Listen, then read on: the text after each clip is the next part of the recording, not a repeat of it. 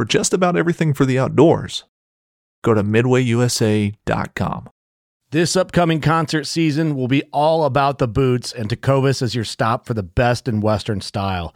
Tecovas has seasonal and limited edition offerings this spring and summer, including men's and women's boots, apparel, hats, bags, and more. All Tecovas boots are made by hand in a time-honored tradition with timeless styles that are always on trend. And Tecovas has first wear comfort with little to no break-in period. It's hard to find this level of comfort paired with this level of style. Stop by your local Tecovas store, have a complimentary drink or two, that's WCB style, and shop new styles. The smell of fresh leather and friendly staff are at your service. Many stores even have leather custom branding to make your boots truly personalized. And with regular live music and events, there's no in-store experience like it. If you can't make it into a store, just visit tecovas.com. That's TECOVAS.com. They offer free shipping on all boots, as well as free returns and exchanges, and ship right to your door. Go to tecovas.com and find your new favorite pair of boots today. Fishing like a local isn't just about catching fish. It's about connecting with the environment and the people who call it home. It's about hearing the stories and traditions that have been passed down for generations and sharing unforgettable moments with the people you meet along the way. Fishing like a local is having an experience that stays with you forever. And with Fishing Booker, you can experience it too, no matter where you are. Discover your next adventure on Fishing Booker. Y'all, the second half of the archery elk hunt in September can be absolutely magical. The herd bulls are all cowed up and the fights are on. For an archery elk hunter, the bugling action can be absolutely unbelievable. So why is it so tough to get a shot opportunity on one of those screaming big bulls? On today's show, we'll talk about the pros and cons of hunting a herd bull. And we talk about the calls and strategies to help you punch that tag when the herd bulls become the kings of September. Those topics, some of our Elk Bros shout-outs, and questions from our Elk Bros bell box. So, my friends, pull up a chair, adjust your volumes just right, and welcome to Blue Collar Elk Hunting. Welcome to Blue Collar Elk Hunting, brought to you by elkbros.com, with your host Gilbert Ornelas and elk hunting coach Joe Gilliam. You want to hunt elk, and they live to hunt elk. Their goal is to share with you what they have learned grinding it out for over 35 seasons, doing what they love. So come on into camp and set a spell. Welcome to Blue Collar Elk Hunters.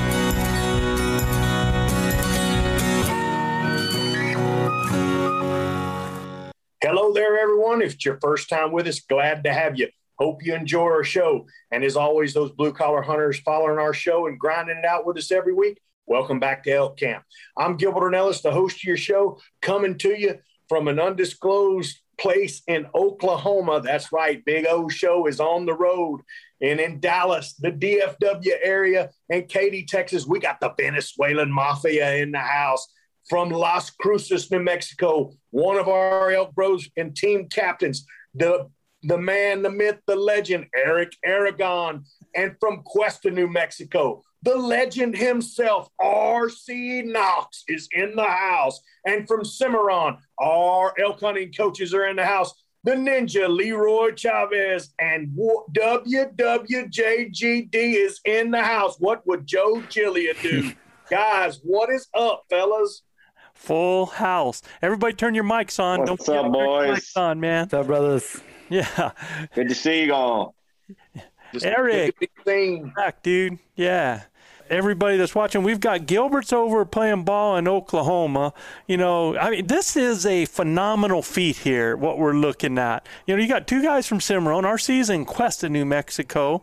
Manano's in Dallas, and you know how low-tech Dallas is over there. Yeah. And, Eric's all the way down in Las Cruces, Luis over in Katy. Oh, my gosh, man, this is amazing that we're able to put this together like this. That's all I'm saying. Yeah, it is. I mean, everybody's in the house and rocking and ready to go. The topics are going to be off the chart this show for sure, Joe. And I know you guys are just back from Colorado, too, from where we're going to be getting it done this year, right? Yep. Yeah. Cole and I were up in Colorado. For all you people want to know what unit the Elk Bros are going to be in, we're going to be in 2 through 118 consecutively. So happy will travel. Oh man. And so we got to go up there, and what's so cool about it, you know, people ask about, you know, how we scout. And really, when I go and scout, I'm really verifying more than anything. I've looked at stuff on maps. I've looked on it 3D. I've done my e-scouting. And until you get boots on the ground and get that perspective and tie in what you've been looking at with what is actually there, because let me tell you what, man, it so happened that the areas that I thought were going to be the hot ones were not. The areas that I thought were not were. So it was... Right. Yeah, and when you end up scratching off an area, that's part of your plan that's gone. So I had to actually then, develop other plans. So between Cole and myself, I think between all of us, we probably covered 6 or 7 different units in 3 days, man. And wow, yeah. So Cole's videos had some really nice. The area looks really nice for you guys. It looks like they're getting a lot of water. So I think you're going to have some good feed. You know what was weird about that, Eric, was you could be on the north side of a highway and there was good water, on the south side there wasn't. I mean, it was interesting how that was. So, Cole was taking off from there. He was heading up to Utah for the Rocky Mountain Elk Federation World Calling Championships up there. And the boy was in it today. Represented, huge. Yeah. I mean, he did. Jumped into the pro division, Yeah. And he went over there, and I could have sworn I could have sworn I saw him go over there and tell Corey, Corey, I know you wanted me first round, bud, but you're gonna it's gonna wait. Yeah. No, he did awesome. He really did. He won his first round 4-1 real decisively. And Cole they ranked these guys, and he was ranked 17th out of the competitors, and he had to go up against number 3 in the second round. And he lost in the second round 2-3. And wow.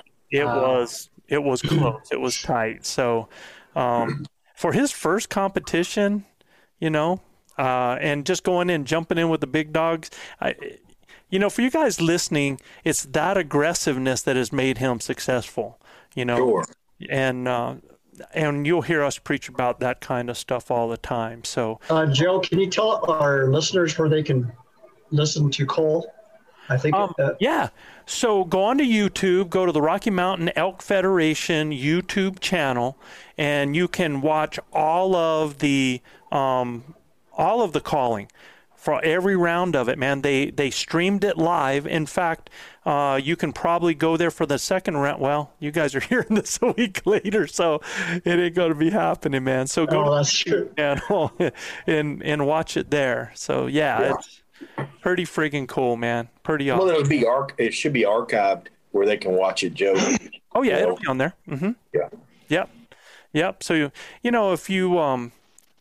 if you want to see guys that are working on calling for competitions, there's a lot you can pick up for there because they label everything, man. They're like, okay, we want to hear a cow estrus call. We want to hear a bull bark.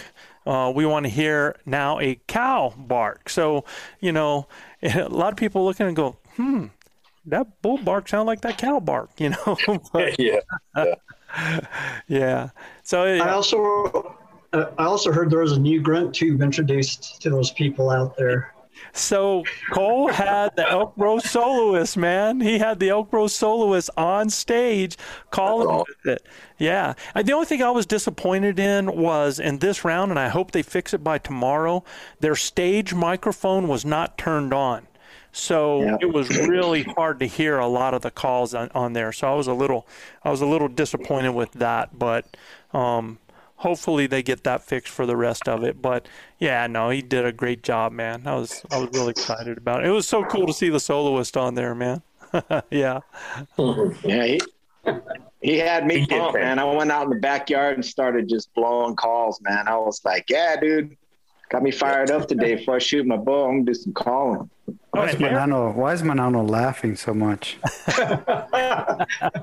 I got upset because of the name. Because that Eric was practicing his calls, and you know how Manano is about anybody practicing something. Manano's like, got it. Yo, Joe, I was born, bro, good.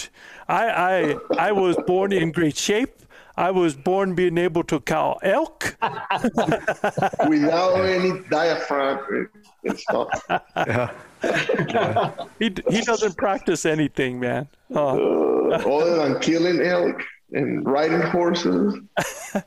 and flying out of horses too. So flying off of horses, yeah. No, I want to introduce you, if you haven't already been introduced, to Mr. R.C. Knox over there. That guy is a cowboy that rides horses. For real. The only protection they wear is a neckerchief around their maybe some spurs and caps. Yeah. That's okay. That's okay. Make fun of me. It's okay. Mr. RC haven't seen my picture just flying in the air of the horse. Yeah, but Luis can send it to him. Well, he will be glad. He will. You can go to America's Most Funniest Videos and you can see it. So what is the name of that competition, Manano? Coleo. Coleo in Spanish. Oh, okay. But it's bull tailing. All right. Just flip the cow by its tail, huh? Yes. But I'm a pro. Though. That's when you're taking and throwing your foot over the tail and going the opposite direction, right? Yes. Kind of. Yeah, but Nana was the one that went into the opposite direction. Okay. Why have I never seen to that point, Manano? I've only seen you grab and fall off. Yeah, that's the only thing you get to see when Manano's on the horse. You will see the picture pretty soon. He's like a 15 years old girl. He's looking at the picture right now just to make fun of me. I mean, people are wanting to see this, man. Now I'm just kind of want to make sure that they do have the ability to go in their YouTube channel and actually, check it out on YouTube. So before we move on, Manano, tell me the history behind that, because I've never seen that competition before. Where did that come from? Well, it was original, created in Venezuela because our cowboy used to manage the cattle. Mm-hmm. A big amount of cattle by 3 or 4 cowboys at a time. I'm probably saying 1,000 or 2,000 heads per time. Mm-hmm. So there you go. Look at the picture right there. Let me see here. So, when a bull goes out, they used to pursue the bull and take it by the tail, and then after they just look at that mofo. In my defense. Okay. Hold on, Luis. I'm gonna pin you here so you can really show that, man. I want to. I don't know that I'd show. Okay, so you're front and center now, Luis. Now, well, you can pin this one. Where's the cow at, bro? Where's the cow at? Okay, you're gonna pin the bad one. Pin the good one. Show a good one, Luis. I want to see if he says good. I want to make sure I see it. He won't do that. Oh, hold on. I'll pin you up here. So yeah, but that's right before you fell. Well, you missed so many shots, and then you killed an elk. Okay, so you're grabbing the tail at this point, and then what's the next move from there? Either go to the ground. But I don't be alive my life, son. And I'm gonna tell you right now, the object is to stay on the bastard, not to get thrown off. But it's horrible. It's hard, brother. So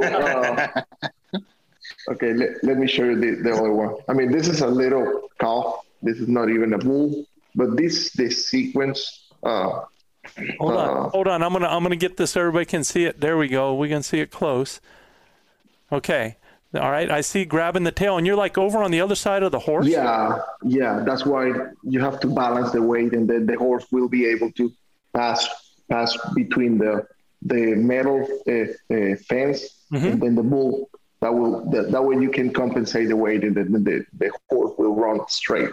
So what is the goal? I mean, you've grabbed the tail. What happens next to the animal? Yeah, the goal is to be able to make more points. And you make 1 point if the bull touches the ground. And then if he fails and roll over and beat up. Yeah, it'll be double. It'll be 2 points. So this is basically WWF with moo cows, right? It's backwards. It is backwards bulldogging. You're trying to put the suplex on them. You're trying to. Yeah, here's another one. All right, hold on, man. Let me see that. Oh, it's afterward. Oh, okay. Manano, did you still get the negative point if the bull doesn't fall? No. Yeah, so they go from the back. Real cowboys go from the front. So Beto, I want to see you riding my horse, and then we can I'll ride that horse. Like I stole it. The SPCA hasn't come after y'all, man. For I won't even start that, dude. I'm sorry, man. I shouldn't even.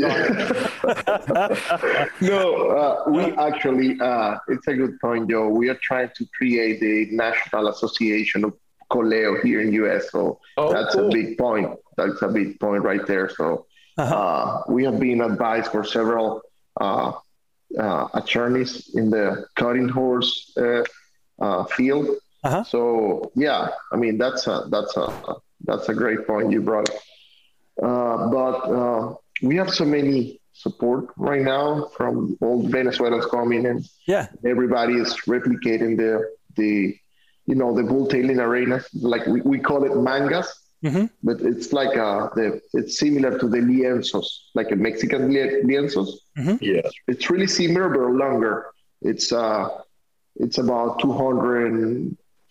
250 yards, the whole arena. It's just straight. So 240 and by 15 or 14 yards. Oh, wow. Narrow. So yeah, it's really narrow. Bro, I'm watching that. Y'all didn't have any rope in Venezuela? Yeah, but can you imagine roping 500, 1,000 head? It's you have to bull tail all of them. It's easier.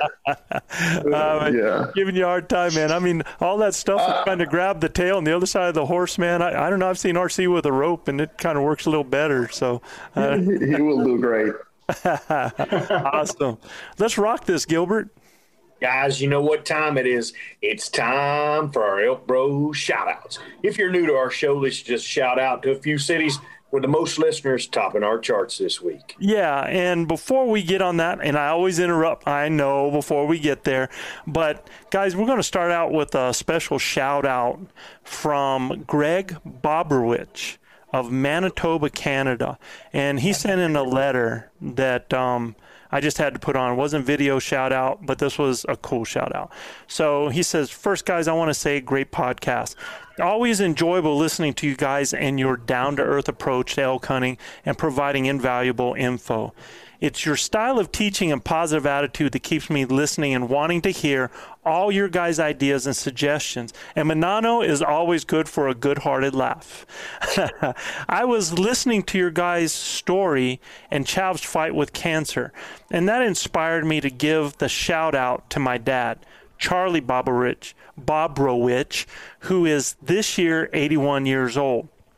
He is a prostate cancer survivor of over 15 years, heart attack survivor, and was given few months to live over 8 years ago from mesothelioma, which he still lives with but is in remission.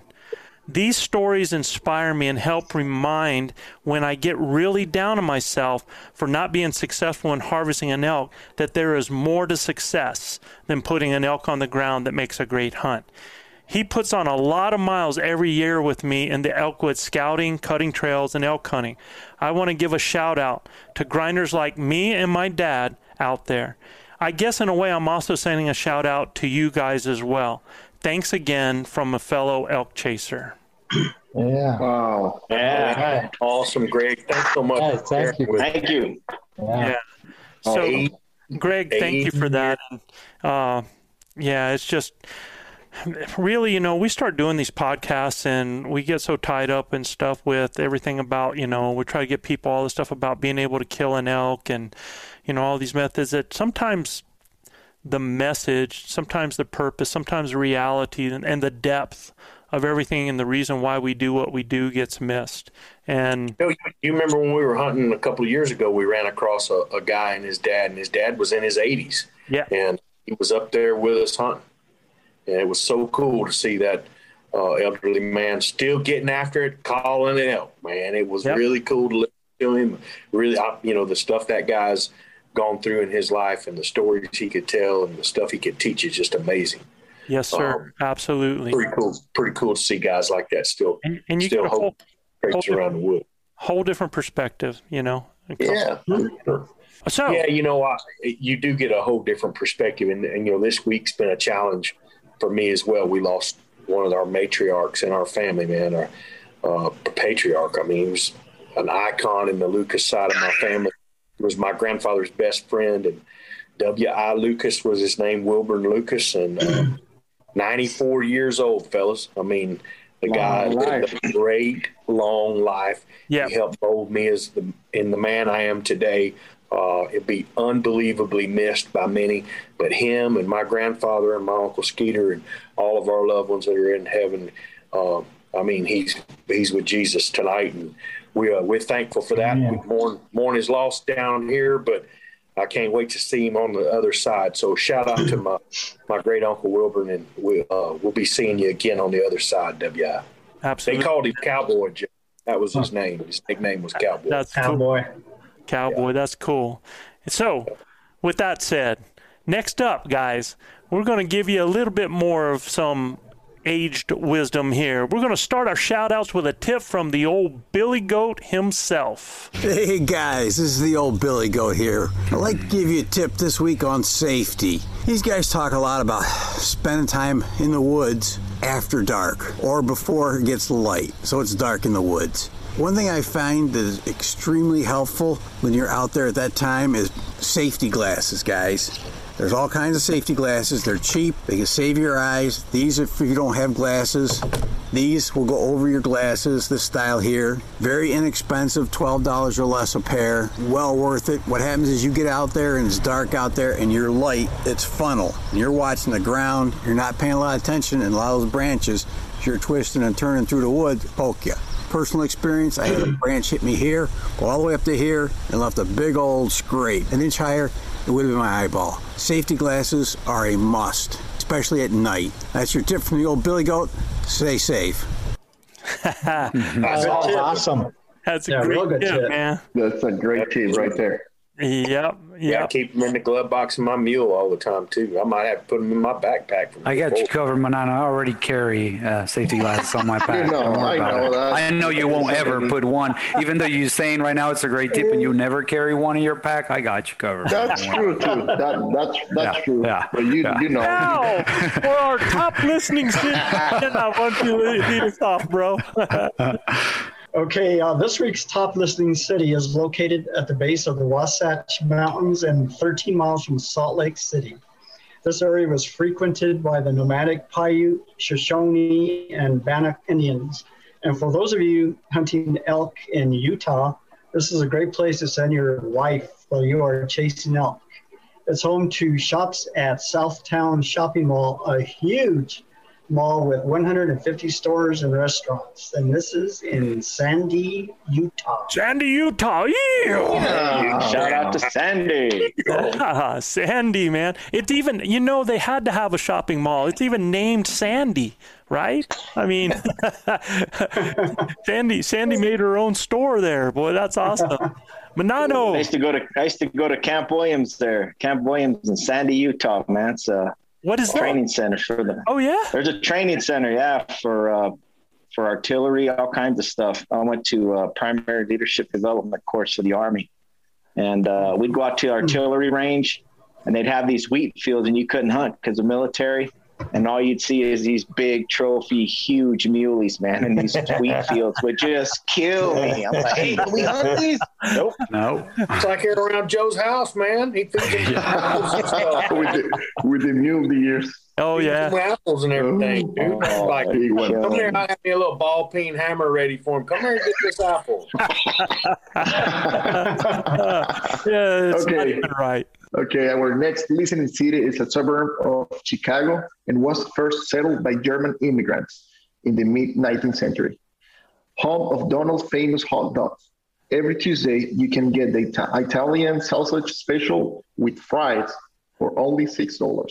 Local attractions include the Wolf Road Prairie Preserve and Brookfield Zoo.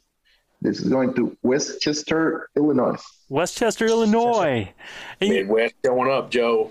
You know what, bro? I always give $6. Mount time with some of his words. I'm not doing it anymore. You know why? Thank you. He gets Italian like boom. I mean, it's like Italian sausage, man. Bro, I'm so proud of you. Yeah. Because he likes to eat it, Joe. If you're around, he'll feed I'm you. glad I don't have any beaches today.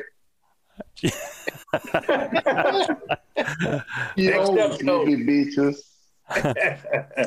Next up, Joe, because of the Iowa caucuses, 5 sitting presidents had visited our next top listening city. The name comes from the Native American Sac and Fox language. Meskwaki. Good luck, bro. Meskwaki. So the English translation refers to the Appaloosa Rapids of the nearby Des Moines River and tumbling waters in Ottumwa, Iowa. Ottumwa, Iowa. Cool. Yeah, that is one name I have heard, Ottumwa. I've heard Ottumwa a ton of times. So. A ton of times. Midwest Brothers is showing out, Joe. Yeah. Yeah, the Midwest is just kicking. I mean, we're rocking with the next one because this city is nestled in the rolling hills of east central Ohio, where the Tuscarawas and the Walhanding rivers forming the Muskingum River, also nicknamed Crowshockton and Crowtown because of the tens of thousands crows that fly to the area every year. It is also the birthplace of the specialty advertising industry, latex-coated gloves, and March of Dimes, among many other industries, in Coshocton, Ohio. Look, I went through all those names like I knew what I was doing, but I have no clue if I hit any of them. No, you nailed it, Joe. Oh, yeah. No. I was like, do not slow down because the tongue is going to give up at one point. Eric, you got to follow, man. Let's see how you do. Oh, this is going to be awesome. This is a great town in southwest Colorado, and it's known for its hot springs. So you can go elk hunting, and then you can get a hot soak the same day, which is a nice way to clean yourself off. But it's surrounded by some real rugged mountains known as the San Juan Mountains, and it's got national forests that are known for great elk hunting. Its trout-laden San Juan River flows to this city, and nearby Wolf Creek is a huge ski attraction. So I want to give a big Elk Bro shout-out to Pagosa Springs, Colorado, and I'll see you all there next Tuesday. Yep. Tuesday, I'll be up there next Tuesday. Yeah. Oh, look at that. Sure am. Yeah. Yep. There's a place, I think it's called Rita's, but they got a pizza joint over there that is dynamite. So there's a barbecue place right there on the main highway too. Remember, Chav, that big barbecue place we went there was just out. It was it's across from the hospital. I don't remember the name, but it was good. Yeah, it was really good, man. But Pagosa Springs is just awesome. Are you going to go soak, man? No soaking. It's all work. But I wish. All right. Well, let's jump into the topic for tonight, guys. And I want everybody to know that tonight's topic was inspired by a question from our listener, Brady Bull. I mentioned his name last week, of Corpus Christi, Texas. Number one, dang, with that name, man. I mean, All I got was Joe. This guy's like Brady Bull. That's the coolest thing. So what I'm going to do is, Brady sent in some scenarios that were part of a question, and he starts out with a question. So I'm going to read these out, and then what we're going to do is we're going to talk about the pros and cons of hunting herd bulls, some calls and strategies, and then we're going to revisit and work out his scenarios, okay? So we got to make sure that we know that we're going to do that. So this gives you a chance to hear the scenario, and as we talk about things about hunting herd bulls, then maybe even you guys that are listening could work out how you would have handled them, okay? He sends in his letter, he says, I have some questions about specific events that occurred last year at the end of September and how I could have handled it better. The questions revolve around the big 7x7 that got away several times. What would you guys have done in these scenarios? In the first encounter, and he gives us 3 encounters, we saw this bull from across a canyon the morning prior. We took all day to hike it down, pack another spike camp, and then ascend 2,000 feet to his level. God bless you guys. We got there about 2 hours before dark and immediately found him and 8 cows. He was constantly bugling and hooking his cows. I made an approach, sliding across a barren hillside above them to play the wind, and made it to 80 yards before he decided to then take them to water that we didn't know was there.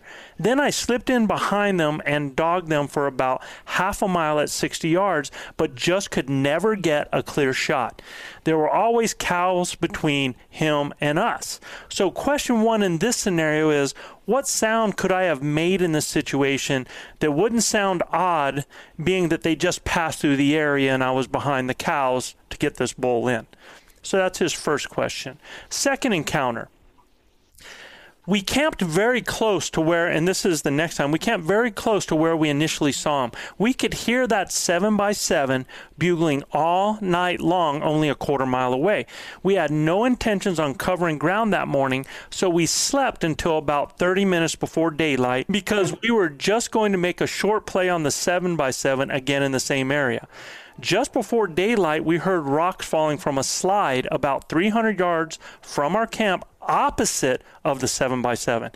I shot up and got ready and made my way up to a little canyon to see a big 5x5 following a cow and a calf.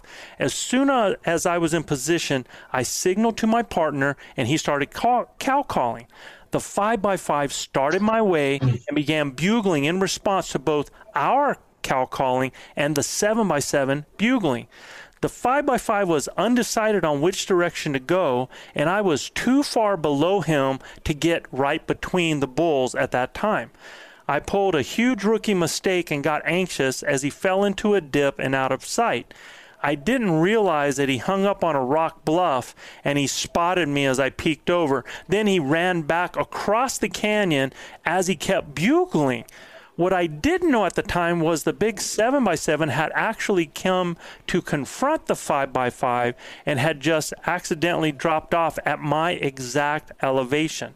I was still watching the 5x5 and the tree behind me in a very thick cover when the tree behind me in very thick cover started shaking.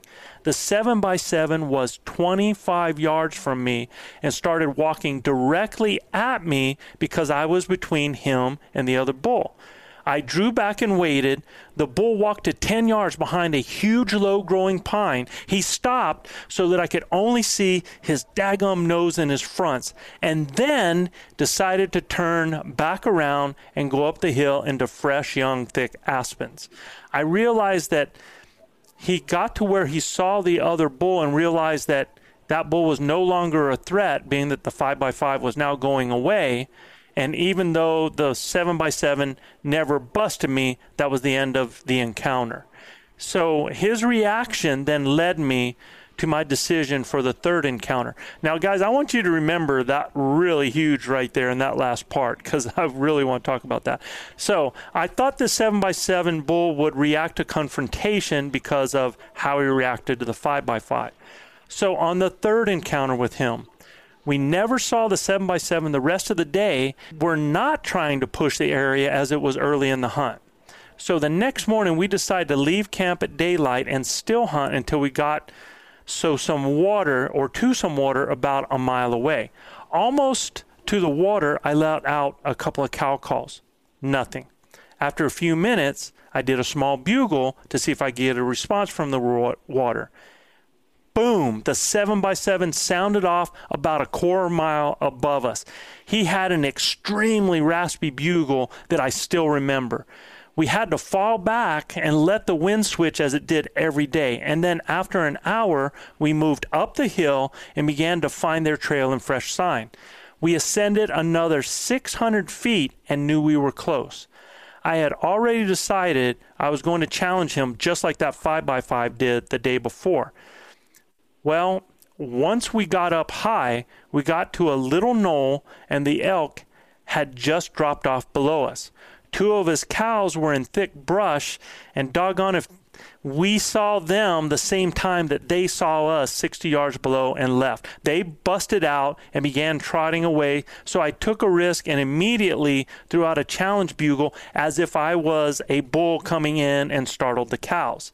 The 7x7 responded on cue, but I guess the sound I made was a roundup because instead of coming at me, he took his herd and moved quickly into some aspens about a half mile away, and then they stayed there the rest of the day. What would you have done in these scenarios? So we have a lot of information there. It's going to give us something to really, as we talk about this, it's going to give us a way to go back and then talk about those scenarios, because I think a lot of guys end up in some of these situations just like this. So before we get into really talking about hunting herd bulls or hunting around herd bulls or trying to get an elk when there are herd bulls, I want to give everybody some behavioral information to make sure that you have this as a base. Number one, remember, it's the cows that choose the bull to breed, not the other way around. And this is something a lot of people don't know. A lot of people think when there's a herd bull that is the only dude that is breeding the cows. Not the case, right? Nope. They can be bred by several bulls. Several bulls. And depending on how many mature bulls are in the area, I mean, it could be up to 4 or more bulls. And that's why all those bulls are screaming around there, because they are still setting a pecking order who's next in line, man, and trying to impress that cow to allow them to breed her. Okay. Another point, it's the cows, the lead cow mostly, that determines where and when they go. The bull can rush it. He can hook them. He can push them. He can prod them, just like cowboys behind a herd do the same thing. But it is going to be that cow that is going to determine where they go. Okay. Calf sounds, mews, lost calf, or even lost cow calls are best to get a response without giving a herd bull a reason to push his herd. And we're going to discuss that a little bit more. Herd bulls are going to respond to bugles with either a fight or flight response, right? That's right. And that's going to depend on proximity and placement. Remember those 2 P's, proximity and placement, because that's another thing that we want to talk about there. Guys, how can we tell? First of all, if we have a bull that answers out there, we hear a bull bugle, what are some of the ways that we can know if a herd bull, or if it is a herd bull with cows? What are some of the things that give that away? Frequency, location. So, explain. Yeah, so maybe, I mean, you can be listening to him bugle from one same spot, but it's the frequency of his bugle. So, you know, maybe he's got a cow that's barely starting to come into estrus, you'll be hearing them a little bit more frequently, stay in the area, the time of day, if you know they're heading up to a bed area location, things like that. Or you could have one that's, you know, he's defending, he's got a cow that's, you know, they're real close, but that frequency, and you can hear the herd around him. If he's going off a lot and really being aggressive with other bulls around him, then that's a pretty good idea. Yeah, mostly what you said, that if you're hearing those bugles, and especially, look, we're talking late season, okay? Yeah. If we're talking herd bulls, we're talking from September 18th on, right? Right. Everybody in agreement there, right? Mm-hmm. Yeah. Now, there can be small bulls that think they're a herd bull early on in the season, but they're really not, right? And so these guys, when you start getting on a bull after the 18th and he's bugling from a park and he's really cranking, you can pretty much tell it that's a herd bull right there, just like you said. Now, the only problem, Eric, that especially Joe, when he's bugling at other bugles. Yeah. If you're close enough, you'll hear the glunking too. Yeah, that's a great point. You'll hear him glunking a bunch. If you're close enough to hear any glunking, you know that bull has cows. Yes. Yeah. Absolutely, right? And I think glunking is something that a lot of people don't do enough of out there. It's something that is easy to do, and I don't think a lot of people do it. RC, what would you say? I mean, because everybody knows that one of the toughest bulls to call in is a herd bull. Yes. Why?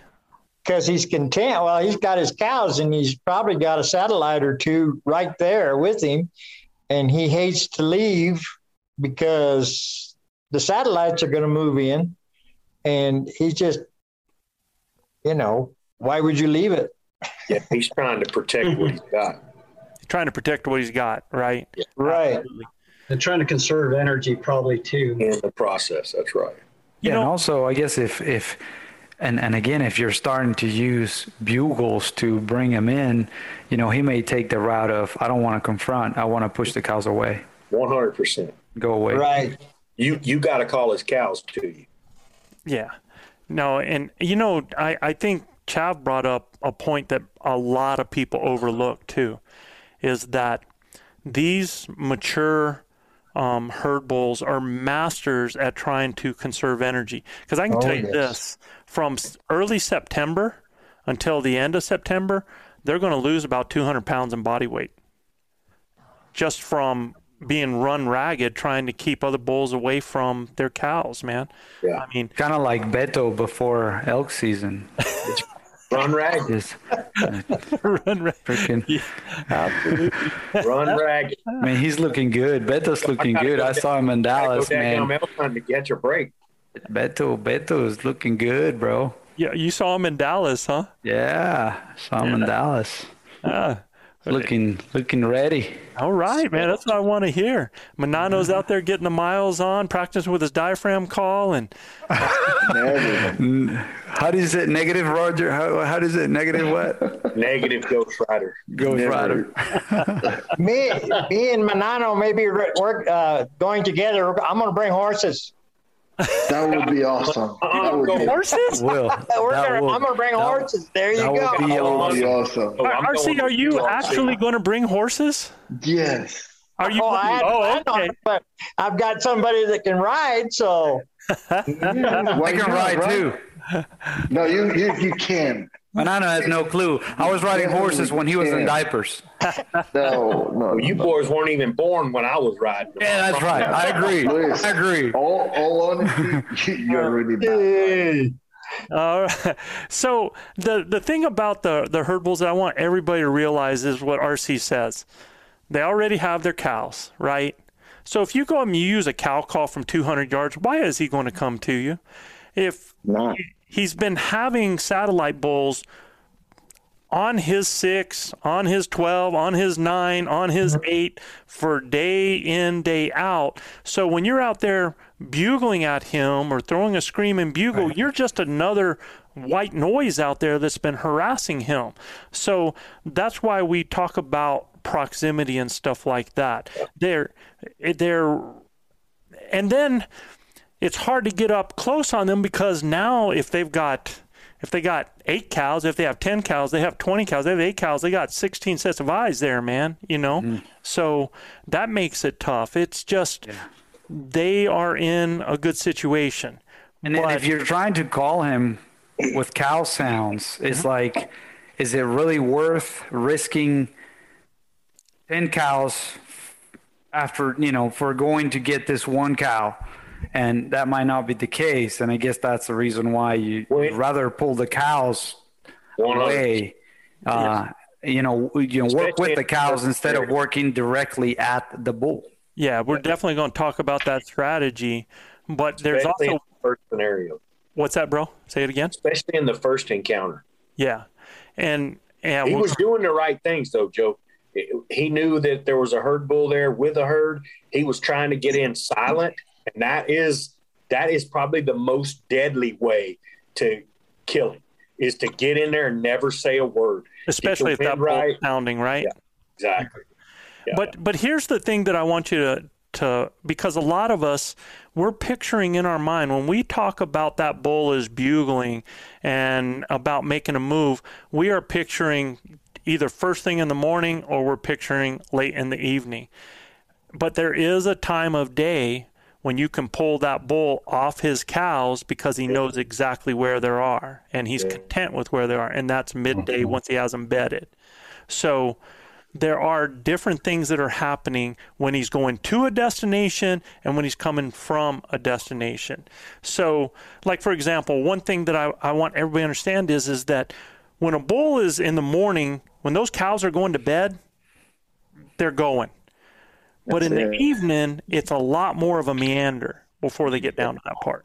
It takes them, they're not moving as fast to get there. Have you found that, RC, or am I wrong with that? No, you're perfectly right. And I was going to make the comment, I've called some herd bulls in by not necessarily calling him, but calling his cows. Calling like a lost calf, or something like that, and the cows are go bananas, and here they come. And if you can call them cows in, guess what? Here he's going to come too. Yes. And if you can get between him and the cows. Right?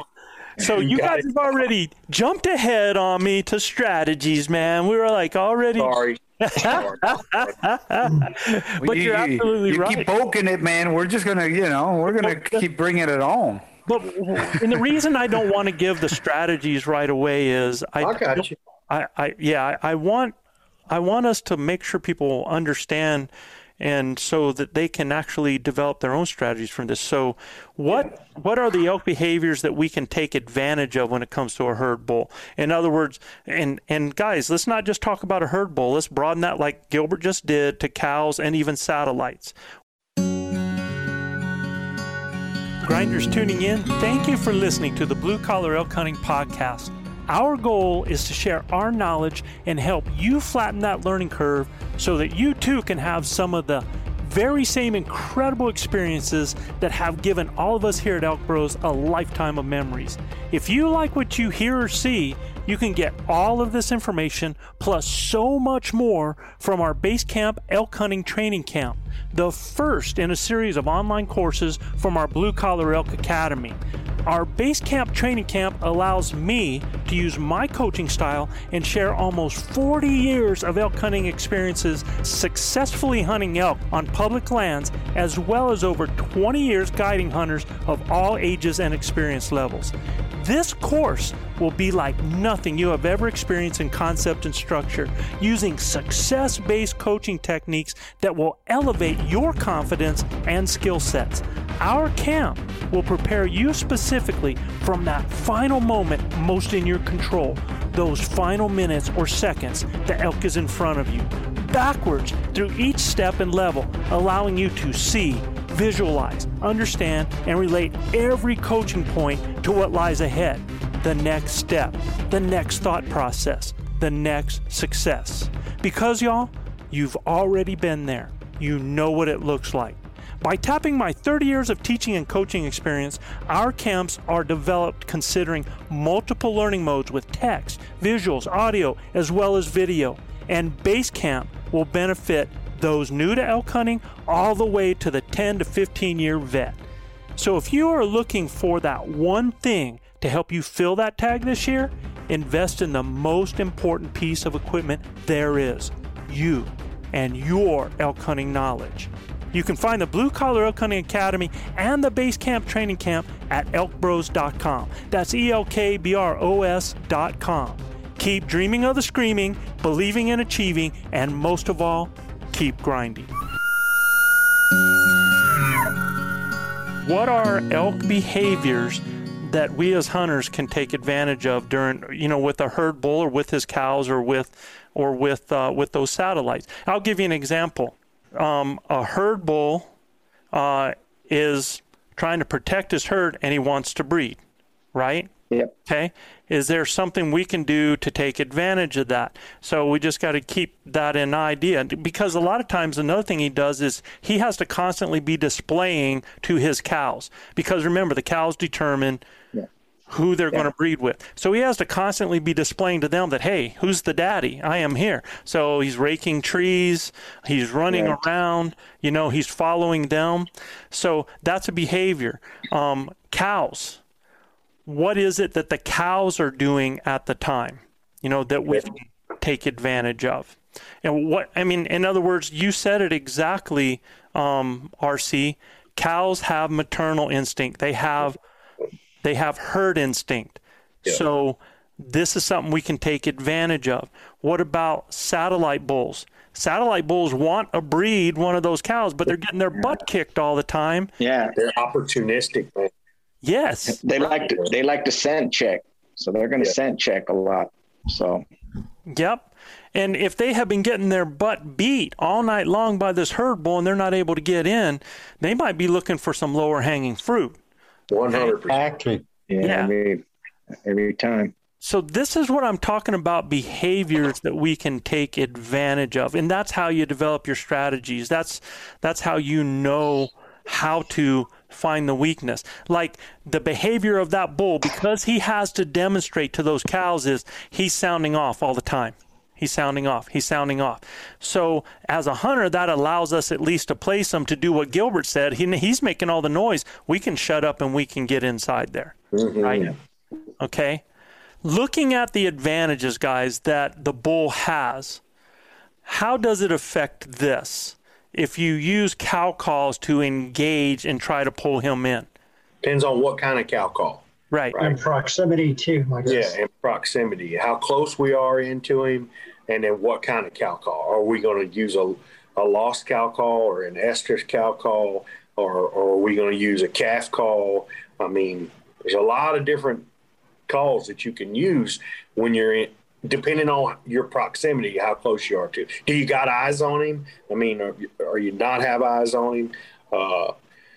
I mean, I think for 100%, we always want to start out be a lover and not a fighter, because the minute you challenge him, it changes the whole game. And you don't have to. I mean, if you got eyes on him, and this obviously in his first encounter, he had eyes on him. He was seeing. So you can tell exactly what he's responding to, and if he's if there's bulls sounding off around you, satellites or whatever, and he goes and slams his head into a tree and blows that tree up, now he's starting to get a little worked up, Yeah. So everything that you do should be predicated off what you're seeing and hearing. Okay, so let's take this example. It's going from early morning. It's moving on. The cows have started moving up the hill. The bull is behind. He's advertising because he wants them to know the location that he has, right? And you're back behind, and you're cow calling at that bull. How effective is that going to be? No, it ain't. It ain't going to be. Oh. He's going, man. You better get around him and side hill him. You're going to have to get on that bull. Yeah. You're not going to turn him around. He's not going to leave his harem to come back for one cow, right?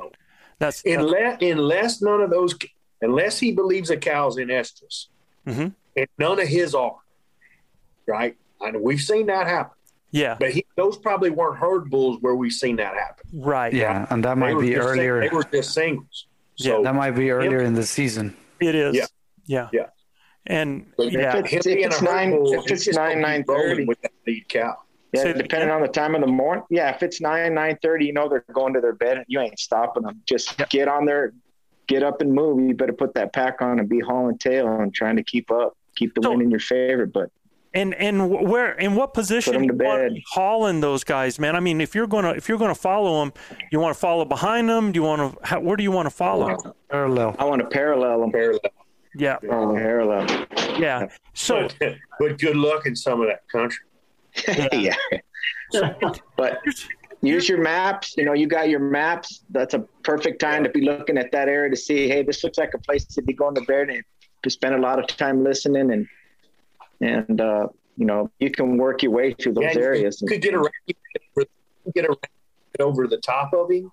You know, if you go around him and get over the top of him, and keep hearing him, you can almost drop in there silent on him. When the thermal switch, you can almost get in there silent on him. That's come in from definitely above. An opportunity. And that's how I killed that bull behind me, Gilbert. That's how I killed that bull behind me. That herd bull right there. Exactly did that. So they got to where they were taking off to the bend there. I knew I had to get around them. I went up top and I cut the distance on them, and I got to where exactly where I thought he'd be.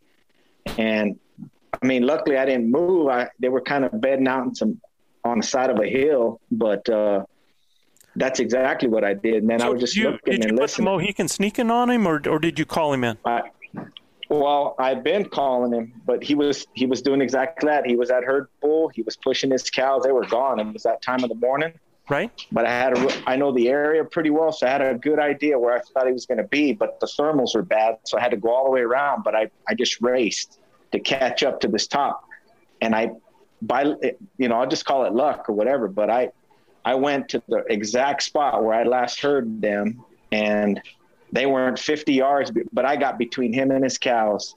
And at that point, he was done. No, it definitely wasn't luck, Eric, because no, it's pure skill. Luck is nothing but skill and opportunity meeting, and you created the opportunity. By a lot of people would have said, "Oh, they're out of there," you know, or they're running away from me, you know, I'm scaring them off. And a lot of people, when they hear a bull moving away, they think that their calling has scared that bull off, and that's not the case. But here's what I want to do: I want to give our listeners an idea of what this looks like. So you have a bull, and generally that bull is going to be in tow behind, because those cows, that lead cow is going to take off and start taking them to bed. So imagine this: you got a group of cows that start heading from an open park or a feed area or their night bed, going into the trees, moving up or in whatever area they're moving to go to bed. And as they move, that bull starts to follow. He starts feeding. He hears other bulls behind. He's ready for those harassers. He sounds off, and those cows are continually walking. Then he looks up, and those cows are at a distance. He moves ahead. He might even jog ahead a little bit, catches up with his bulls. Now, if you are trying to follow this group from behind them, then what's going to happen is there's going to be stragglers. It could be spikes, there could be raghorns, or it could just be the bull. You end up coming in behind and you see that bull. You're not able to get up on him because he's checking his back trail as they're going, and he's standing there, so you're locked up. Meanwhile, while you and that bull are locked up, what is his cows doing? Moving up the hill. Yep. And so they've moved up the hill. He decides, oh, where are they? And he goes. And he is bugling constantly as he's doing it to let those cows know where he is, his proximity, so that everything kind of stays together as well. And he can hear their light responses. So especially, let's say that you have a spike, man, that is trailing there, and this happens all the time, and all of a sudden you see a spike and it locks you down. That bull is moving ahead, he's stopping every now and then. Those cows are moving ahead way further, and it makes it seem to you like they ran up the mountain when they really didn't run up the mountain. One group was already doing it. You were standing in place while they were moving, and you know, it's just like trying to chase a horse that's out of canter. When that bull decides to turn and go with them, he's up there. So, guys, like you said, man, at that point, the best thing to do is to be paralleling and trying to actually be in front, kind of like what, and I don't mean in front of them so that the thermals are coming down, but ahead on the parallel so that you can set yourself up better with that. So I want people to understand how those animals are moving up and why being behind is putting you behind the 8 ball. How much are location bugles or any bull noises from 100 and 200 yards away going to help you on that bull moving up? I just think the more bull sounds you make to him, just going to make him want to go further and keep pushing. You know, I think you don't need to make any bull sounds. So this is where I want to bring up proximity and placement. If they're not on the move and you've caught them early enough in the morning, yeah, and you're able to get in his bubble, I mean, yeah, then you can do it. Yeah, and at that point, if you make a bull noise, if you do a challenge bugle, you're going to have one or two things happen. Yeah. He's either going to run off or he's going to come fight you. Exactly. And you can do, before you even make a big bull noise, you can start raking a tree and do a little bit of panting, some glunking, and then see what happens. So Gilbert, what you just said is huge right there, man. Yes. And okay, right. So let me paint the picture though. Let's say that you are out in front with the herd bull in between you and his herd, and you're going to make a bull noise like a glunk or something like that, or even a bugle. Now let's take it the other way. Let's take you and flip-flop you on the backside or on one of the sides of the herd with that bull over here, now doing a glunk or a pant or a rake. If you're in front and the bull's between you and the herd, how hard is it for him to turn and push? Easy. Super easy. Yeah. If you're on his side or on the other side, it's very hard for him to do that. Yeah. Because he's going to split his herd when he turns them. Man, if he hears you on the other side and you're glunking, you're panning, what does that tell that bull? There's another bull coming. Playing for his cows. Yes, sir. Absolutely. So if you guys had a harem and you guys were standing over there on the front in your front chair, man, and all of a sudden you heard a guy going, oh, baby, over there. And, oh, what are you going to do? Huh? Manano, you don't have to answer that, bro. Attaboy. Manano, you going to let anybody mess with your harem, man? Oh, no, man. I'm going to let you be. He's following Joe. What Joe says. I'm just going to ask Joe. Just say. I'm going to tell Joe how far away he is. But I'm telling you, if you get in close proximity and you start making some breeding noises, that guy he has to put up or shut up at that point. Yeah. Okay. Yeah, and don't be surprised. We're talking about hunting a herd bull, but don't be surprised when you kick that off that you don't have him satellites just about run you over. God dang. Absolutely. They're about dumb as a bag of hammers when it starts getting rolling. But at the end of the day, I mean, when you make sounds like another bull coming in there, those satellites are going to come looking. It's in spikes and everything else. They're going to come looking. So, Chav, I want you to describe when we were on that hunt, when I shot the bull with the drop tine. The drop tine there. Drop tine. Yeah. You got the chance to see something firsthand because you saw how many bulls together? Oh, seven or nine. A lot. So when that big guy started sounding off, what were the other bulls doing? Well, three of them started to circle around, make a big circle, heading in your direction, and until they saw me, and then they just kind of scattered away. The other 4 or 5 just stayed with the big bull, and they would bugle on occasion, or the big one would bugle on occasion. I don't think the other ones were. So what happened to them when he came to me? Because I never saw the other ones. What happened to them? What happened to them? They kind of lingered around for a while, and then they kind of started that motion again to come around and see what's happening.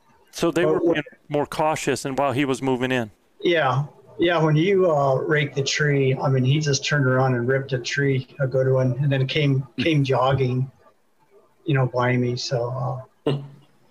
But the other ones still played it cautious, but were still interested to see what's going on. They wanted to see what's going to happen. So, but they came around.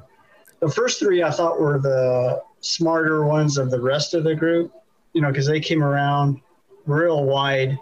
The other ones came around, but not quite as wide. They wanted to see the action, see what's going to happen. And I think those were the ones that kept coming in afterwards.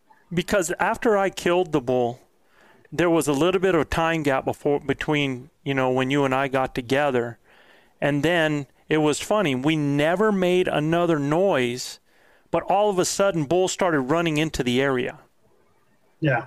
You know, so it was like every time we turn around, here comes a different bull. Yeah. Silently. Yeah. Yeah.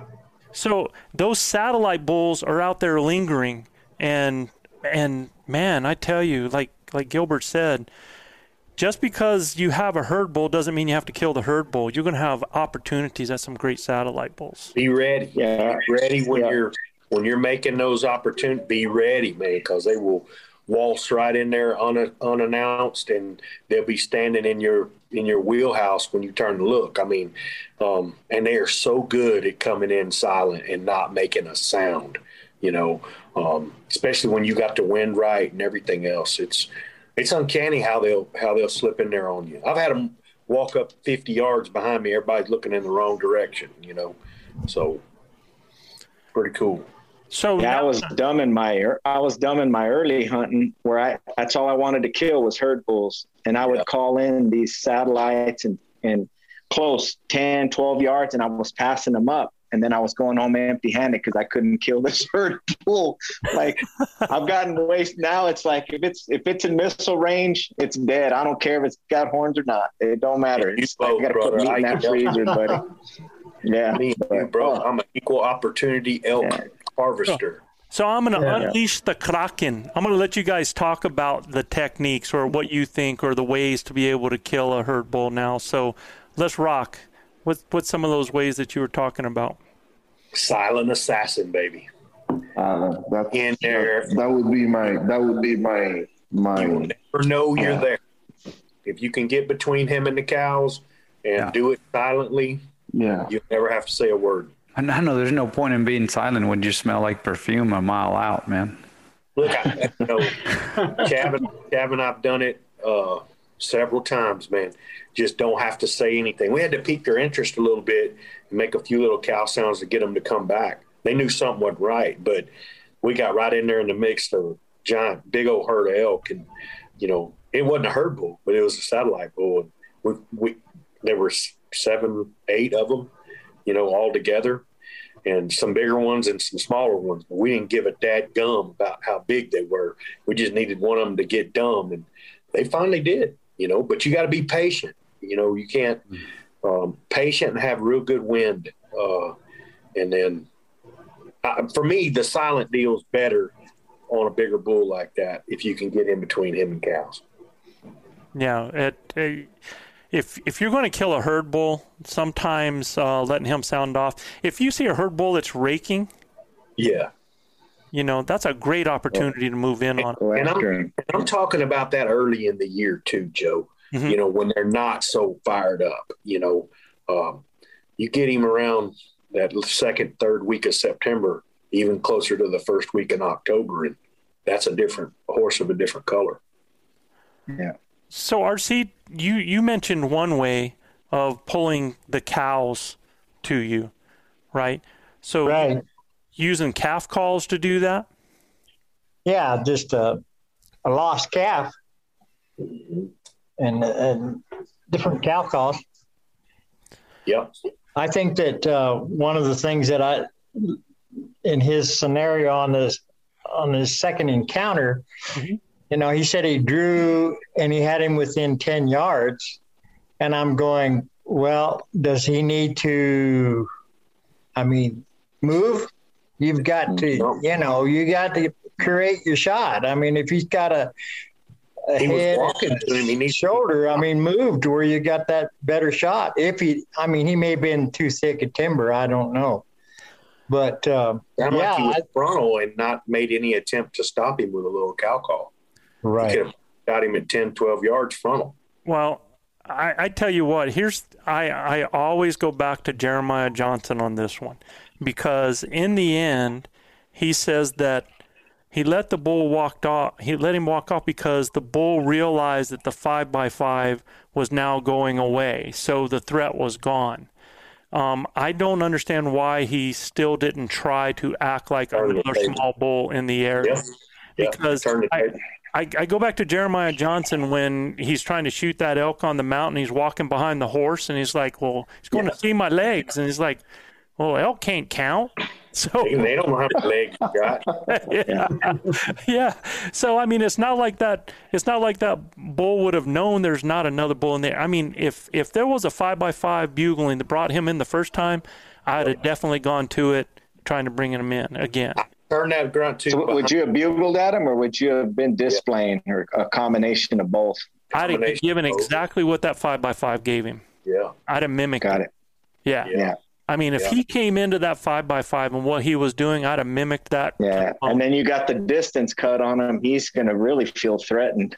Yeah. I mean, he's in your lap. Yeah. So I pointed that grunt tube behind me, I'd have sounded that off, and I would have made sure then I stepped up. I might even made some noise as I'm doing it, stepped up to where I have a better shooting lane so that I didn't have to worry about him.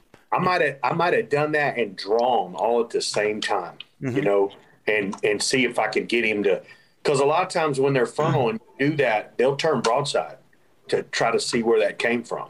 And then you got your shot, you know, even I mean, if he's within 12 yards, like I said, man, if you can get him just to turn just a little bit, you got to do something. Like R.C. Knox told me one time, do something. They're going to eat us. Yeah. That's hilarious. And on his first encounter, when he said, you know, I could never get to him because the cows were between him and me. That was, At that point, I'm definitely throwing out some glunks. And, you know, I'm telling him, buddy, I'm on the tail end grabbing one of these girls. So, I would have definitely done something to stand my ground as a bull, letting him know, like, I've got a line in the sand. I'm between you and your cows. I'm putting him on the defensive. I don't want him on the offensive with me trying to tell me what to do. I'd be cutting him off. I would just, it'd be fight time. Yeah. So I wouldn't be walking away. Look he says that, you know, he was at 60 yards, but he could not get a shot at the bull because the cows were between them. So that's where I'm popping a few glunks. I'm doing a little moans and groan again. Raking a tree if you can't see it. The whole nine. Yeah. I'll give him credit. He's persistent, staying on that thing, covering 2,000 feet of territory, getting on those 3 times. You know, it's, you know, he's going to have some success. It's just building that knowledge gap that we all go through and cutting down on those things. And I wouldn't be surprised if he's successful this year. Well, and especially what he learns here. I want to tell you this too, Brady. You had 3 opportunities at it. I'm so aggressive, I might have only ended up with 1 opportunity because either it would have been made, right? Yeah. So, you know, who's to say I'm just that aggressive? But I would definitely – I always try to treat a situation like it's the last time I'm going to have that opportunity. We might have blew the 7x7 up, Joe, but that 5x5 would have been dead as hell. Absolutely, man. I tell you that. Yep. So then, the whole thing too is just a step or two difference. He may have gotten that 7x7. Yeah. You know, because he put himself in position, and that's hard to do. When he was 7, he says he was 25 yards from me and started walking directly at me because I was between the bulls. As soon as he's, like I said, you got to do something when he's closing the distance on you. Number one, you got to draw, and then you got to get him stopped, you know. And then once you get him stopped, you run to, once you stop him with a hard cow call or bull bark or something like that, he's going to make a decision. And he'll stop, and then if he's going to start again, he's either going to turn one way or the other, or he's going to keep walking straight at him. So that's where I think you're being at full draw is a problem, though. I mean, you might be able to hold it for as long as it's going to take. Some people might have a difficulty doing that. True. You know? So, I mean, well, if I've made my mind up, I'm going to shoot him frontal. I'm going to draw anyway. Right. If I want him to turn, I'm probably going to wait for him to turn and then stop him as you're drawing. Yeah.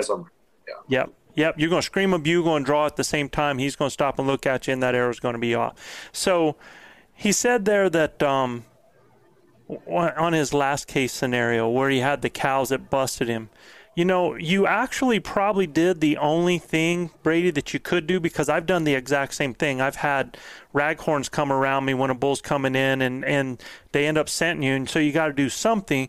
And the best thing is to tell the bull another bull scared him out of there. But when you do that with an aggressive bull call, you risk that bull turning and leaving. So it's a risk you take. I think it was a very educated risk when you did that. I don't think it was because it was necessarily a roundup. I actually think a roundup would have pissed him off, because remember, a roundup bugle is not talking to the bull, it's talking to the cows. So I think had you been in close proximity enough to scare some of his cows, like you were hooking them or doing something, and you gave a roundup bugle, I think that would have had a chance at bringing him in. So I don't think that was necessarily what did it for you. I think maybe how those cows went out and how that bull saw them go out, and maybe he was just going to go follow them, because I've seen that too. Joe, what do you think about on this second scenario? I mean, they didn't get out of bed till really at daylight. And what do you think about trying to get around him before daylight and making a better move into him instead of being reactive, instead of being proactive, be reactive and get above him, closer to him, and then see where his destination is going to be. Yeah. And maybe even earlier in that morning, do a little bit of night, gray light bugling to see if he's going to answer you, see what kind of mood he's in there. You could add a distance, definitely add a distance. You don't want to be in that proximity that's going to push him, but that's always something to do to find out. And then find out, well, is he going to do the same thing he did with that 5x5? Is he going to drop down and come in to defend? Because it almost seemed to me like this bull was not only a herd bull, but he was territorial. Yeah. And if a bull is territorial, then you have a whole lot better opportunity of getting him, because he's going to come defend his territory as well. I just think the earlier you can get out on them, the better you are to make a play, defensive play. You know what I mean? Yeah. Because he's going to get on the offense pretty quick, and so his cows are going to want to be on the move, and you can make a play. But you have plan A, B, and C on him. And know if he's going to drop off with him, or if he's going to, if he's coming up to a destination, get above him, be waiting on him. I don't know. Like I said, I think the guy did a really good job. Like Eric said, I think he did a really good job. He just needs a few more tools in his belt, and he's killing that bull. Yeah, he was definitely working hard. It had nothing to do with his persistence and his willingness to work. So that's right.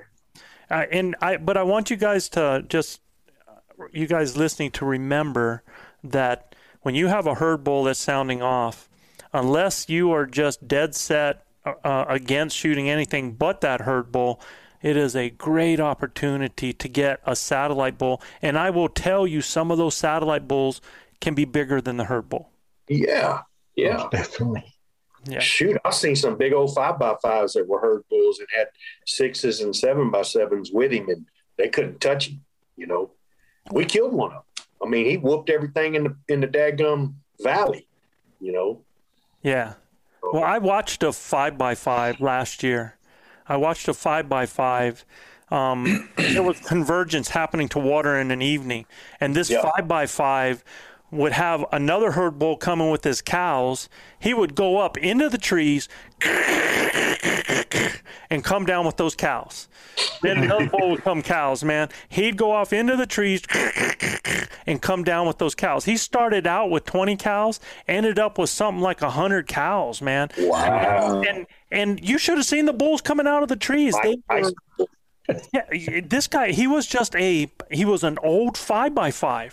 Yeah. And he was actually in decline, but he knew how to friggin' put it on him, man. And these other bulls were big 6s, huge big 6s, and he was taking the cows. So those guys ended up being satellite bulls. So, yeah, don't think that satellite bulls mean you're hunting spikes. All right. For sure. Yep. I think we gave some there. I don't know, like as far as calling strategies when you're solo, I think we pretty much talked about that. And even with the partner, I think with the partner, if you're going to put the Mohican sneaking on him, the only thing a partner can do is basically maybe occupy him every now and then at a distance and get him to sound off, get him pissed off to rake or something like that. That's a possibility there. But I think too, it depends on if that bull, Joe, is like, if you've got him answering you, I think it depends. If you've been cow calling at him and he's starting to get aggressive, and maybe because he's telling you to do something, he's saying, get your butt over here, and you're not doing it. Well, you're going to have to make a move on that bull, because he's going to take off. He's going to get tired of playing that game with you. So you can start just really getting aggressive and depending on a terrain again, but you could use that setup either solo or with a guy where you can, just sit there and whine at him and, covering that distance real quick on him. He'll know you're there, but he's asking you for a reaction. He's telling you to do something. It's going to be hard. Make your own party, Yeah. You got your own. Exactly. Yeah. Yeah. And if you make your own, that's a great point, Gilbert. If you make your own party, what you're going to pull in is this. You're either going to pull his cows because they want to go to a bigger, better bull, or you're going to pull satellites. Yep. So got nothing to lose. Yeah. Yeah, so that's the thing you got to be ready for, because you're either going to create where you're pulling them off, and then he either has to make a choice. Well, you'll know if he's coming or if he's staying put. If he's coming, you'll know, right? You'll know that it's working. If he's staying put, well, now you know what you got to do. He's going to dictate how you're going to pull that off. Right. We've seen that time and time again. Bulls won't even be paying attention, and then you start talking like a herd, and oh hell, I want to be with them. So for sure. Yeah. No, absolutely, man. I think scenarios have their place, because, if you go into a herd and you're trying to pull a cow off, or you're trying to get close and threaten that bull, sometimes that can be harder because you're gonna have tunnel vision and you're not gonna see those satellites, and they're going to bust you, or you might not see a cow. Whereas if you're putting on the show, you're the one that's in still and can see the movement coming into you and hear them coming into you as well. So yeah, if you don't know what scenarios we're talking about like that, that's basically, we've done it as a group. You can do it with a single person, but you're making those, you're making cow noises, where it's kind of herd talk, and then you're going to do some of those breeding noises. You're going to do a bull that is wanting to breed a cow, and so you're going to hear the huffs, the glunks, the pants, the grunts, and then sometimes to throw in a little bit of a lost calf or a lost cow that's away from that group, sometimes can help that as well. So that's how you killed Luis's bull. Mm-hmm. Put on about a 30-minute opera up there, like 45. Yeah. Got to have patience, man. Paciencia, right? For sure. Guys, go ahead, Gilbert. No, I said for sure. Okay. Got to have patience. Anything else on herd bulls before we go to the mailbox? As an elk hunter, I was the same way, Joe, when I first started out. RC Knox, I drove him nuts. We wanted to kill a big bull. I don't know if it was necessarily needed to be a herd bull, but I had an idea of what I wanted to kill. And, we got that done. And now, guys, I just enjoy hunting all elk. It don't matter, what. They're such a majestic creature and each one of them are so hard to hunt in their own right. When you get the opportunity as an archer, as a bow hunter, you just aren't going to get tons of opportunities, man. You're going to blow up a lot of things because the wind's going to whip your tail, and they're smart. They stay alive in the woods. Everything out there is trying to eat them. Their job, including us, their jobs are to stay alive. And to keep their little ones alive and everything. So don't get hung up on kill a herd bull not killing one of them satellites, man. It's fulfilling. I promise you guys, if you've never killed a bull, don't turn your nose up at one of them older satellite bulls, because I'm telling you, they're just as wary as them old herd bulls, and it's extremely gratifying to get it done with a bow. All of them are trophies. The smallest bull I ever killed is a trophy. And I was talking to the Hunt Wars guys today, and, you know, I was like, man, I'm telling you, fellas, if we come out of this season having to do a shoot-off, I'm coming after all of them, man, because I was like, you know, do not pass a bull. RC, you taught me this a long time ago. Do not pass a bull on day 1 that you're going to shoot on day 7, you know, because you might not have that opportunity again. I think one to choke me out. I promise you.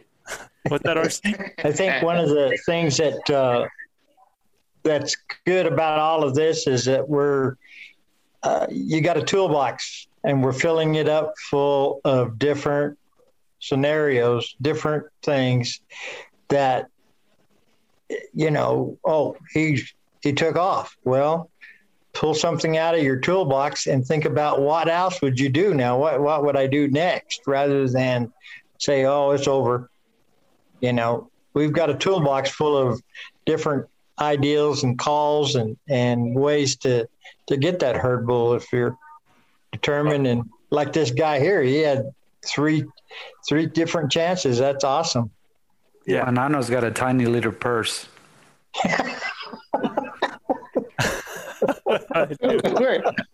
Where did that come from? You gotta say something all the time, right? Yeah.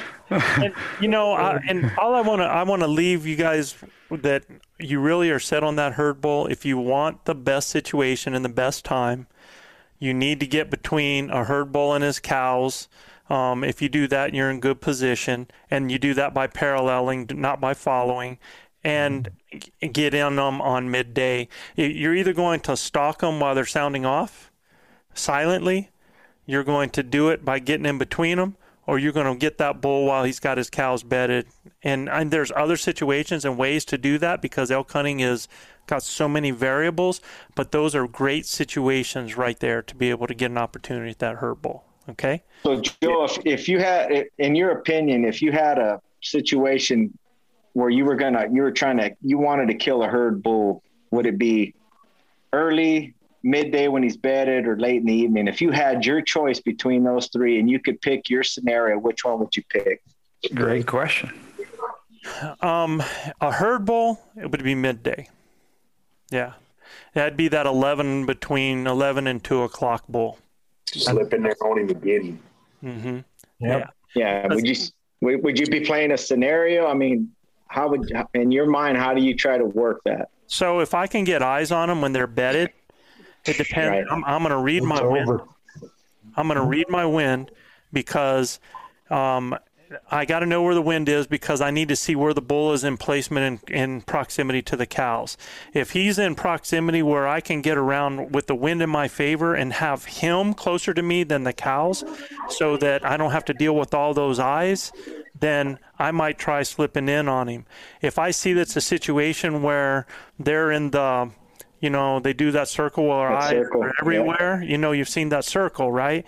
If I see that, I'm backing off, and I'm finding the best setup situation using the terrain or using the vegetation, and I'm putting on a scenario, man. I'm gonna make him come look for the other guy that has a hot cow.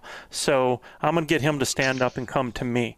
And if it probably use a lot of wrecking on the tree. I'll start out with some cow noises. I'll introduce some low guttural bull stuff. I love the glunks. I'll do some raking, you know, and then I'm going to shut up and listen for him coming in. And here's the thing. If he doesn't come in that first 20 minutes, or he doesn't come in that 30 minutes, big deal. He's going to be there for 6 hours. Mm-hmm. You know, give it some time. Maybe move off a little bit so you're not in the same place. Pick another setup scenario that works for you, but try to stay on his level. Try to stay either below him or on his level so that he feels dominant and secure, all right? Yeah. And not having to waste energy. A bull that, you know, we've called them up a hill, right? We've done Absolutely. But bulls don't want to go up and be in a position where they're expending energy down below. It's going back to saving energy, like you guys said earlier. Yeah, absolutely. Man, I'm getting vidulacus just to listen to the scenario that you're painting right now. Well, I want to give one other thing, man. We talk about what calls to use in a situation like that, of calling a herd bull, and not because he's got his own podcast or his own app out there, but Paul Medel, yes, sir, he will show you the calls to use in certain scenarios where you got a bull hung up or you got a herd bull you're calling to, and he is one of the best at setting up scenarios and teaching you where to use your calls and what type to use. If you guys don't know, it's called the Elk Nut app, and I mean, I've learned so much just listening to his logic about elk talk, right? And what herd bulls want to do and how they want to talk. So, if y'all can, with this 3 scenarios, I think if he would go and listen to Paul Medel and how to make those sounds, it'll help him a lot, and know what sounds to make in those scenarios. And if he's got a soloist with him, that's quality. And look, I mean, even our base camp, Joe, I mean, if he'll go to base camp and check that out, that'll help him as well. Yeah, I give videos of all the different sounds and the calls, and what I try to do, it's like when I was talking to my guys today, and I call them my guys, the Hunt Wars competitors. They're all my team right now, and I just want all of them to be so successful. But when I'm talking to them about stuff like that, I want to give them and make them understand that if they can do a basic cow call and they can do a basic bugle, then they really can do any call. Heck yeah. And it's really, I mean, we take it for granted sometimes, but it's really, the hardest part is learning just that volume, air control, and tongue pressure. Once you have that, then it's easy to add the, it's easy to add the voice and the, like that. Yeah. So, it's not hard for you guys. I mean, the hardest part is, it's like anything. It's like if you're going to become a distance runner, the hardest part is that early part, trying to get your body used to running distance. If you're going to be a weightlifter, it's like trying to get over that hump to getting in there. So, it's like anything. Once you get so that diaphragm is comfortable. I mean, RC, you've gone back to using the diaphragm. Chad's been using one. Nano, I think you're sneakily working on one, aren't you, man? Back there, you're just not letting it. I got a surprise for you guys. All right. Oh, yeah. Yeah. Uh-huh. It won't be a surprise. I bought a hoochie mama. No, man. Oh, man. Oh, gosh. Here I thought I was going to say, At least that's better than what I expected. I expected like a speaker with some sort of recording to it that he was going to carry around. That would be a good idea. Do his wife and then push the button for that. That's right. Yeah, put it on speaker. That would be a good idea. Yeah, it's an efficient idea. All right, guys, let's go to the mailbox so we can do this. Chav. Okay, this is from Tim in Canada. He says, "Hey guys, love listening, man.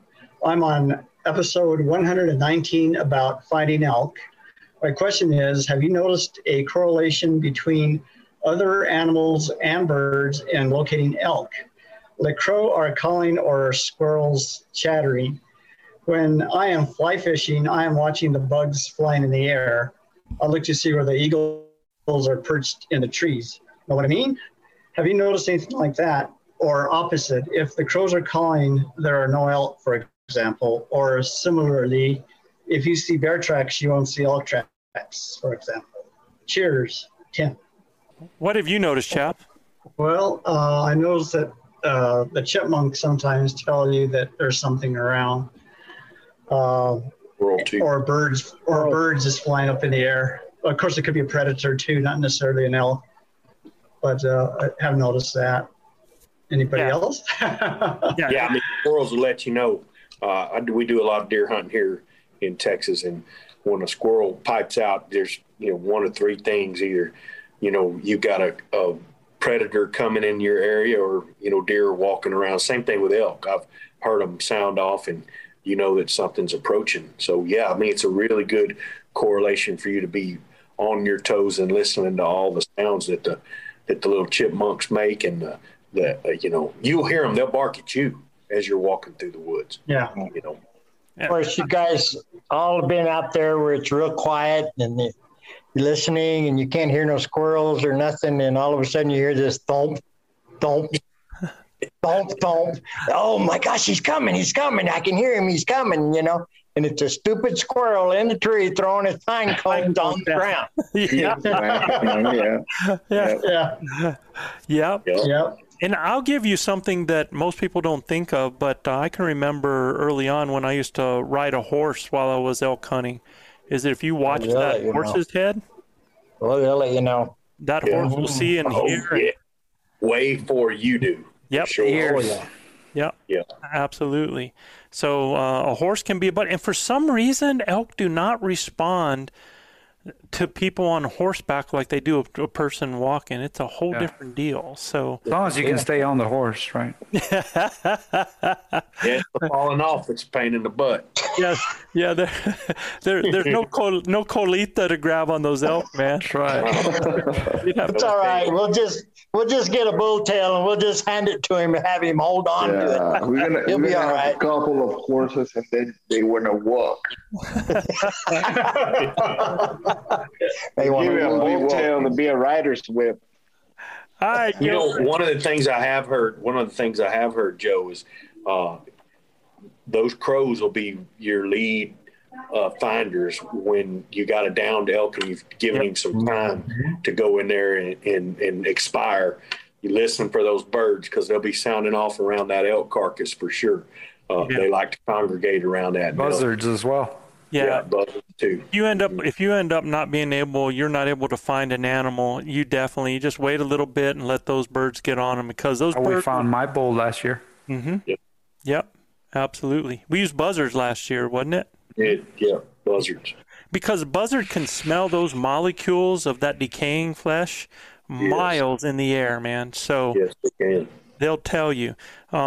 But those crows, it really only takes about 4 or 5 hours for those birds to find a critter and be on them, and just listen, because they fight each other. It for a living. Yeah, they start cackling and stuff. Cool. Yeah. Awesome. You betcha. Guys, another fantastic episode. Always cool to get the lowdown from the showdown. I mean, you got Joe Gillia telling you how to kill these herd bulls.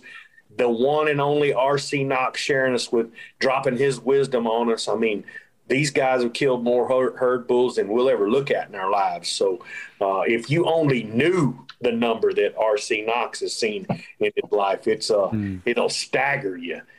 So if you guys like what we're doing, please subscribe, rate, and review. You got to go to Apple Podcast or iTunes to review us. And you can check out more elk hunting content at elkbros.com. And just a reminder, if any of our listeners would like their questions answered on our show, just send your questions to info@elkbros.com. That's INFO at elkbros.com. And like we say down here in Texas, but I'm in Oklahoma tonight, husbands, kiss your wives, wives, kiss your husbands, hug your babies, keep your broad head sharp and your powder dry, and we'll see you next week right here on Blue Collar Elk Hunting. Yeah, and everybody, we're going to close the show out with music from our buddy Tony Wintrip. Look, we've been trying to introduce you to him. If you like what you're hearing, go to bulldownproductions.com. All one word, bulldownproductions.com. Go buy you a CD. Show Tony some love, man. Peace, everybody. Peace. The man on top of the world didn't fall there. He knew how to earn his keep with a wall there. He could look anyone in the eye, never was afraid of goodbye. His strength was unimaginable. Through the darkest winter storm, the norm. You gotta believe he's unstoppable. And if he'd never done it, he would tell you so. Never complain, it's the way life goes. The man on top of the world didn't fall there. You can see his veins through his t-shirt, determination on his face. Never heard of the word failure, never criticized a race. And I always thought this man could fly, didn't have no doubts or wonder why.